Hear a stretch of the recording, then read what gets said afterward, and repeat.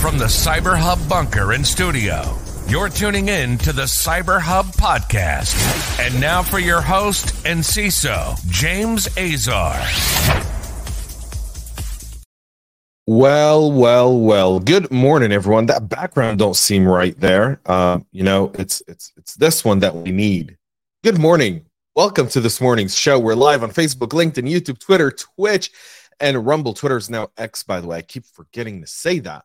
But it's Thursday, September 14th, 2023, live with all of y'all this morning. Good morning, everyone tuning in from all over the world to our global audience. Thank you all for being here. Please make sure to subscribe, share, comment, let us know what coffee you're drinking this morning as we get ready for our coffee cup cheers. And we've got a packed show today. Not only that, it's the last show of the year I do. What do you mean? Well, tomorrow, for those who don't know, is Rosh Hashanah, the Jewish New Year.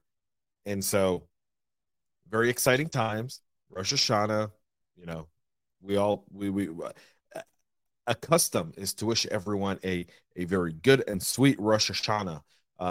We eat a lot of sweet stuff on Rosh Hashanah. A lot of sweet stuff on Rosh Hashanah. Like, it's great. So really looking forward to Rosh Hashanah tomorrow. And with that being said, join me for a coffee cup cheers. And to our audience, and our Jewish audience, and our audience in Israel that tunes in, Chag Sameach v'Shana Tova. This is also much sweeter, but I made it extra sweet this morning for Rosh Hashanah. It's supposed to be sweet to have a sweet New Year. So, good morning to everyone commenting in the notes. Let's go ahead and get into our first and big story, the MGM ransomware attack. The reason I say that is because really significantly, there's a lot of information going out there, and I just want to kind of provide some context to all of your practitioners. I have people I know who work on the MGM cyber side. I've been given some information, which I'll share some of it because some of it is public. Other parts of it, I can tell you, I won't do so at this time. However, the team at MGM hasn't slept since Saturday. Just keep that in mind.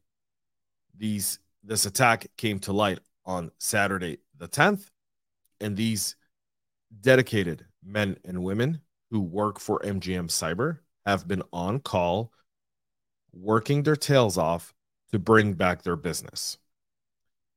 That's number one. Number two, there's an 8K filing that's going to be coming from MGM that'll have a lot more information regarding the cyber attack itself. That filing is expected to be done tomorrow. Given that tomorrow's Rosh Hashanah, I won't be doing any special broadcast, but I will on Sunday once the holiday's over, and I'll post that either on our Substack, most likely our Substack, as an exclusive member-only type of access, looking at their 8K filing, and also some of the stuff we've seen on the dark web. There's the vector of attack here was social engineering with help desk. That appears to be confirmed. Several of people that I've spoken with have also confirmed that to be the path of attack for this specific ransomware attack. So knowing that, here's a few tips. One, all of your help desk tickets should be coming via like a ServiceNow type of portal. And this idea that these large companies with 100,000 employees still have a help desk phone number that people can call and authenticate through very easily, and then create this type of chaos that leads to these types of attacks, especially giving AI and deepfakes nowadays, we ought to be adjusting our IT help desk approach. I personally am a firm believer in don't call IT. IT will call you, and IT was only going to call the phone number that we have on record within your employee database. Meaning now you've had to make the threat actors actually do a SIM swap attack in order to mitigate, in order to be able to ghost the number, because they can ghost any employee's phone number calling the help desk, and the help desk would be not as smart. Now, there are programs and softwares out there that do identify these numbers and do identify ghosted numbers, right? You see that on your cell phones. A lot of times you'll get a call, it'll say potential spam. But those aren't reliable. There's a need for us as practitioners to rethink the process of how we do this. MGM isn't the first victim of this. Okta has been. Many companies have fallen victim to the fact that we're trying to create an IT help desk where people are calling into the help desk to get help rather than opening a ticket and having a call come out. Yes, it adds a layer of work, and it could delay someone getting support by 5 to 10 minutes. But it's a much safer way. There's rumors that MGM paid $30 million for this to end the ransomware attack. That ransomware attack was led obviously by Alpha V ransomware affiliates, UNC 3944. So this attack itself is extremely important for us to kind of understand. There's been impact to operations in their casinos, and once the 8K is released, like I said, we'll do a special episode on that as well. Moody's said the incident could have a negative impact on MGM's credit rating. And again, these are all the things that we as practitioners have to take a look at. The risk of these is significant. By the way, this is the second time this happens. BetMGM suffered a data breach last year as well. So for all things, I'll never shame a victim on here. MGM has worked tirelessly. I know the team there is exhausted. They're frustrated. They're beaten down. And if you have friends there, if you know people there, just send them a note of encouragement. They could definitely use that this week after everything going on. For all of you that are in Kubernetes, I want to talk a little bit about this latest research around Windows endpoint with a vulnerable Kubernetes cluster that are open to a command injection attack. This research is coming out with a great importance by Akamai to get administrators to patch these up and fix this. This is CVE 2023-3676. It was reported last July. And according to the Akamai report, subsequent analysis found that once a cyber attack exploited the Windows nodes flaw, they could pivot to take advantage of additional command injection bugs. Track the CVE 2023-38903 and 39055. Both follow-on flaws share the same cause, according to researchers, which is insecure function call and lack of user input sanitization. In order to exploit these Kubernetes vulnerabilities, cyber attackers would need to just inject a malicious YAML file into the cluster, according to the report. Now, there is a patch for this. There is a workaround. Both are available in the Akamai report. If you're an admin of Kubernetes clusters, which so many people are nowadays, so many people are in Kubernetes. If you have these vulnerable endpoints, you want to make sure to get them patched. They're only on Windows, by the way, so they're not on Linux, just to kind of keep that in mind. Airbus is launching an investigation after a criminal leaked information allegedly stolen from the French aerospace giant. Hudson Rock reported on Tuesday that an attacker, a criminal who uses an online moniker of US DoD, claimed this month on a cybercrime forum that they had been able to breach Airbus systems. The same attacker previously claimed to have taken advantage of FBI's InfraGard database in a very famous breach several years ago. The attacker recently announced joining an emerging ransomware group, apparently obtained the PII of 3,200 people associated with Airbus vendors, including Rockwell Collins and Thales. The compromised data includes names, job titles, addresses, email addresses, and phone numbers. They've said they gained access to Airbus systems using a compromised account belonging to an employee at Turkish Airlines. Airbus confirmed to Hudson Rock that this was indeed an attack vector. Information stealing malware collects vast amounts of credentials from infected computers, and the malware operators then sell those to each other. That's kind of the name of the game here. Some people specialize in getting that. Others specialize in doing the breach. Airbus said that they've launched an investigation, and the account was used to download business documents dedicated to this customer from an Airbus web portal, meaning specifically Turkish Airlines, which are likely going to be the next headline. Not today, but probably within the next few weeks once they give us a little bit more information. Rollbar, for their end, which is a software bug tracking company, have also disclosed a data breach this week after an unknown attacker hacked their systems in early August, gained access to customer access tokens. And again, that's critical customer access tokens allow for immediate authentication, which meaning they can do a man-in-the-middle attack there pretty easily, or a software-in-the-middle attack as well. Rollbar said in a data breach notification shared by Troy Hunt, the founder and creator of Have I Been Pawned, that they became aware to disable the service account and began analyzing what actions been taken. The party first tried to launch a compute resource. After that failed for a lack of permissions, they accessed the data warehouse, ran searches that suggested they were interested in Bitcoin wallets and other cloud credentials. Again, they're trying to monetize these. A lot of these attacks that you see, these data breaches, are financial in nature. And so that's something to keep in mind, by the way, when you're investigating and looking at these is, do you have anything like that within your environment? Or are you all of a sudden doing any of that as well?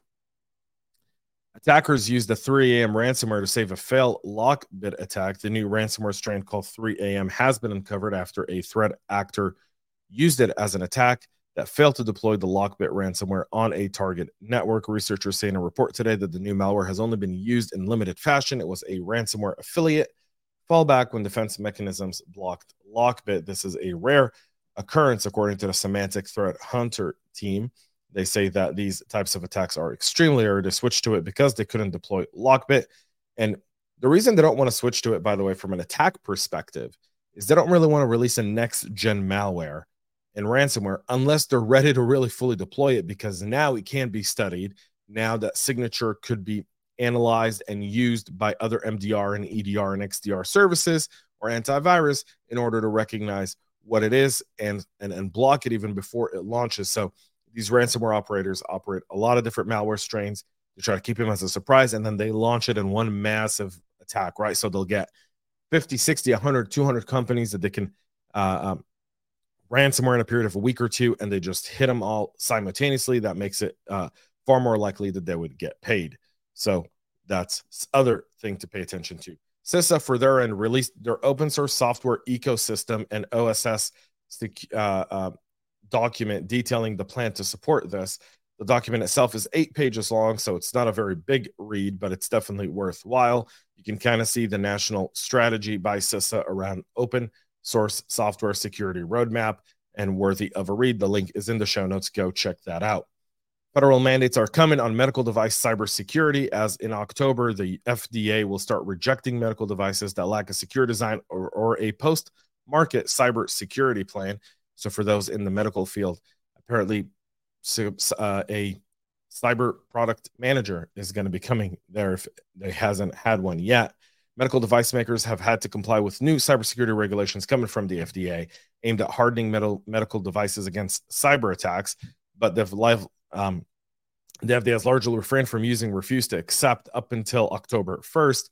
So in just a few short weeks, this will be the case. They'll also need to provide a SBOM and have a process for a secure design and development of the devices to the FDA when they submit it for approval. The agency's focus on medical device cyber stems from a congressional passage of the omnibus appropriation in December of 2022 that includes a section ensuring cybersecurity of medical devices. And that's why you don't do omnibus bills. This could have been a really simple bill that could have been 7 pages long. But no, let's put it as part of something else and tack it onto a whole bunch of other stuff.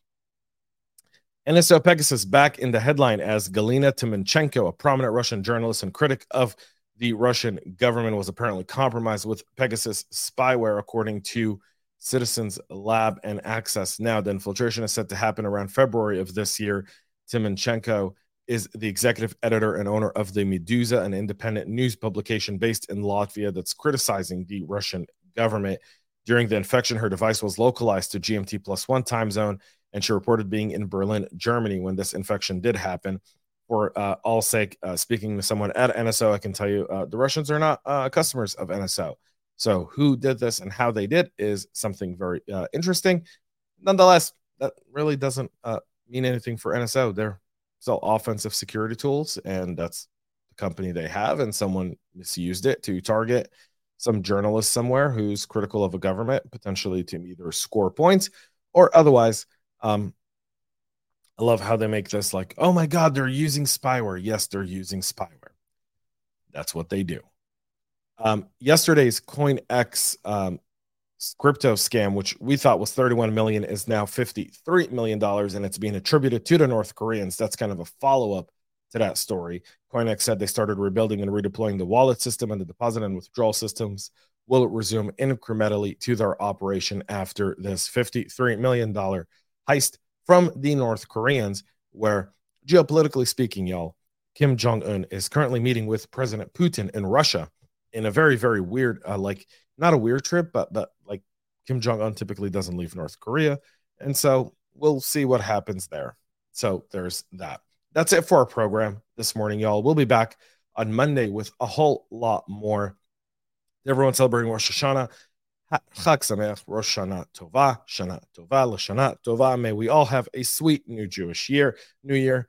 And to everyone else, have a great weekend. Thank you all for tuning in. Please make sure to subscribe, follow us on your favorite podcast listening platform. Until Monday, stay cyber safe.